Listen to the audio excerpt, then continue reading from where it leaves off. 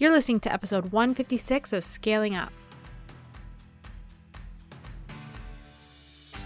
Welcome to Scaling Up. I'm your host, Elizabeth Hartke, and if you're listening to this, you're probably a maverick like me. How convenient, because I literally made the show just for you. I'm a business scaling strategist that's been in the game for almost a decade now, and I'm weirdly passionate about helping impact-driven entrepreneurs, business owners, brands, and go-getters scale their businesses and their lives. Imagine taking your impact, your income, and your freedom of time to the levels that you can only dream about. Making your mission known to the world and mastering your business strategy so you don't have to keep on trading dollars for hours. I built two comma businesses doing what I love, what I believe in, and a lot of that has to do with teaching you how to do the same. We drill down on strategy, but we know that it takes more than just business tactics to live the life that you envision. So we go deep on health optimization, mindset, leadership, relationships, and just being that scaled up version of you who is primed and ready to step into your purpose and peak performance. Some days I record this bad Larry from my closet to escape my three littles, and some days I'm down at my barn office on our 12-acre farm.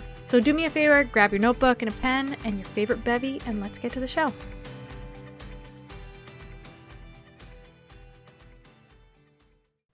Welcome to today's pep talk. Fun fact for you, I don't check and haven't in multiple years now, probably like a year and a half, check my Facebook notifications. So if you sent me something via Facebook notification, I likely didn't see it.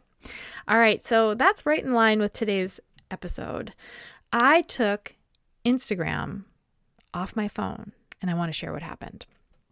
I've been feeling this call lately to create from within, and I find that it is so hard to do that when we're continually being slapped with what everybody else is doing.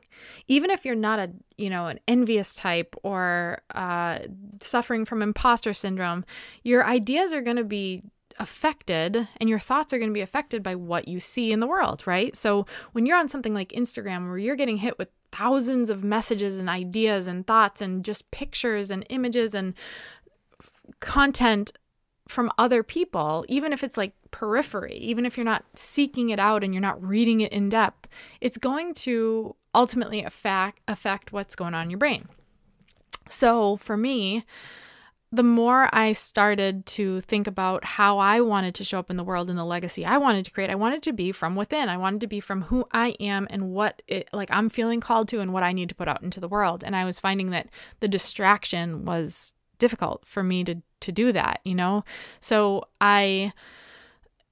that combined with Instagram's terms of service changing drastically and a desire for more privacy for my family, I decided to take Instagram off my phone, but that meant, well, why stop there? So I took all social media apps off of my phone. And this was a two-part decision, one being leadership and growth. I've studied so many different leaders and visionaries and great minds, and the one main thing that they do is eliminate distraction, and that was becoming a distraction. Like the ones that are prolific and writing books and content is coming from within, they're not on there scrolling social media, I promise you. Their ideas are being percolated and they're finding white space to create and think and develop from the calling on their heart, not from what they just saw in someone else's stories. So because one of my visions is to become one of those prolific leaders and to step into that at a higher level and to not put things into the world that are crafted by other people and then just regurgitated by me, I wanted to strip away the things that were slowing me down from becoming that person. So that was leadership and growth was decision number one. Number two was when I learned about Instagram's terms of service, which means it's infiltrated into also Facebook and other platforms because they're owned by the same groups, it didn't sit well with me. And I'm not the type of person to do things just out of convenience alone. It was like really easy to say something like, well, I use the app for work. So like, whatever, I guess they're going to have access to everything about me.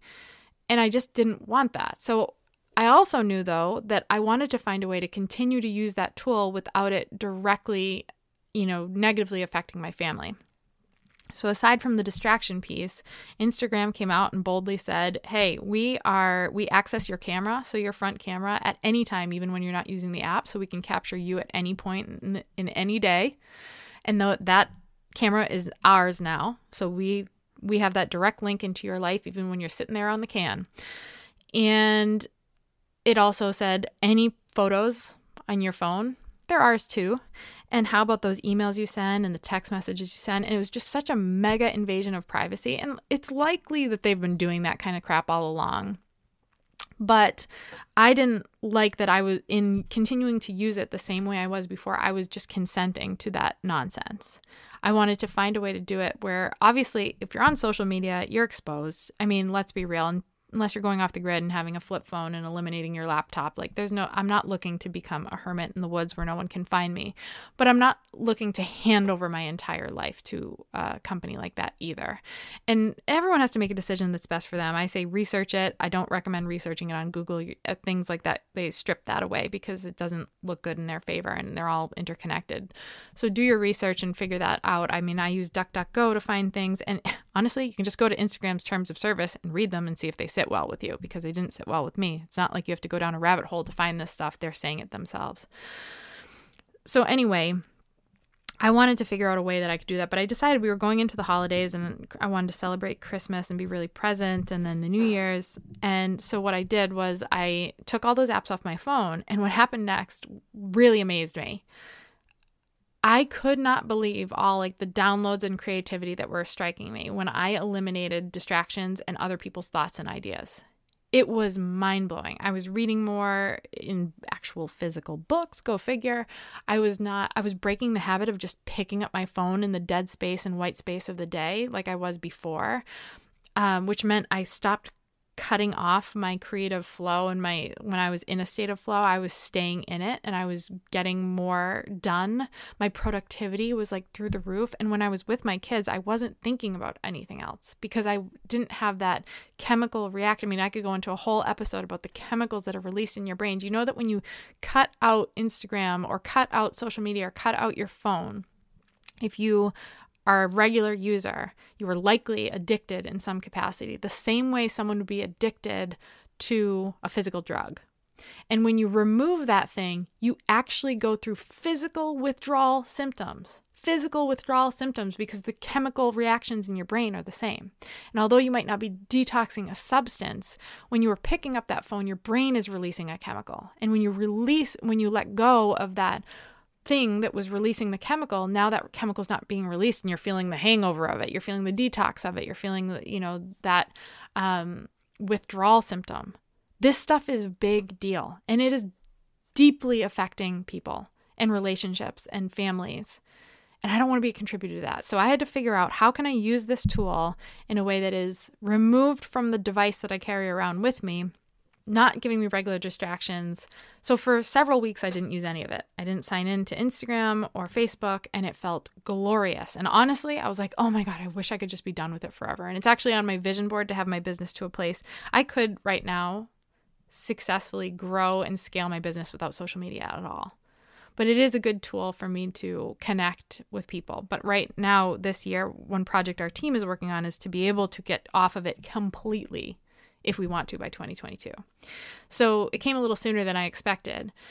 So what we did was I stripped an old phone I had of everything, and I installed the apps on that phone. I don't carry that phone around with me. And when it's on my schedule to do something on social media, I go get that phone and I do that thing for that allotted period of time, and then it goes away and I shut that phone off and I come back to my phone that's stripped of everything. And I'm keeping it that way. I had already shut off all notifications, everything like that, but the habit was still there of picking it up and opening the app, and now that's gone. And I love that it's gone.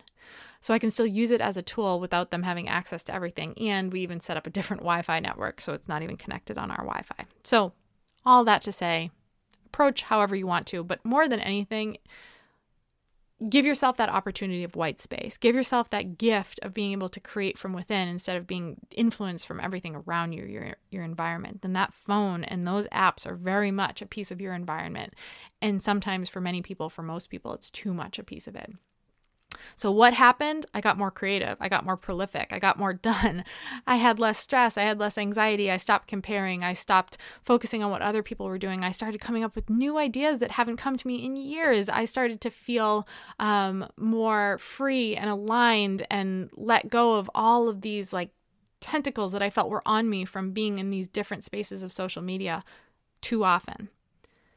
I'm not suggesting that that's how you do it, but I am suggesting that if you are looking to develop in leadership and become that version of yourself that you say you want to be aware of it and be really real with yourself as to how it's affecting you specifically and affecting your business and who you're becoming, and then do what is required of you to break that. I don't know if it'll be the same thing that I did. It might be a different version of it. You might have the discipline to have it on your phone and not use it as much. Whatever it might be aware that you won't die, that you should be building a business that is not fully reliant and dependent on social media, and that you might be giving yourself the gift of tapping into a space within you that you couldn't tap into with the distractions of the world. Thanks so much for hanging out with me today. Before you go, make sure you take a minute to subscribe to the show so you don't miss out on all of those amazing freebies for my homies, obviously, and content that we're creating just for you. And if you like today's episode, can you help us out and help us get this in the hands of more people by taking a screenshot of today's episode and sharing it with your friends, tagging me, passing it around on social media? Guys, we've got to get this mission and this movement out there to more people so that they are living their purpose and living out their dreams and getting paid for it well too. I'm also so thankful for all of the amazing feedback we've been getting in the reviews. So if this podcast is helping you grow, take a second and go review us on iTunes, and be sure to check out today's show notes for more details and takeaways from the show. Until next week, guys, keep scaling up.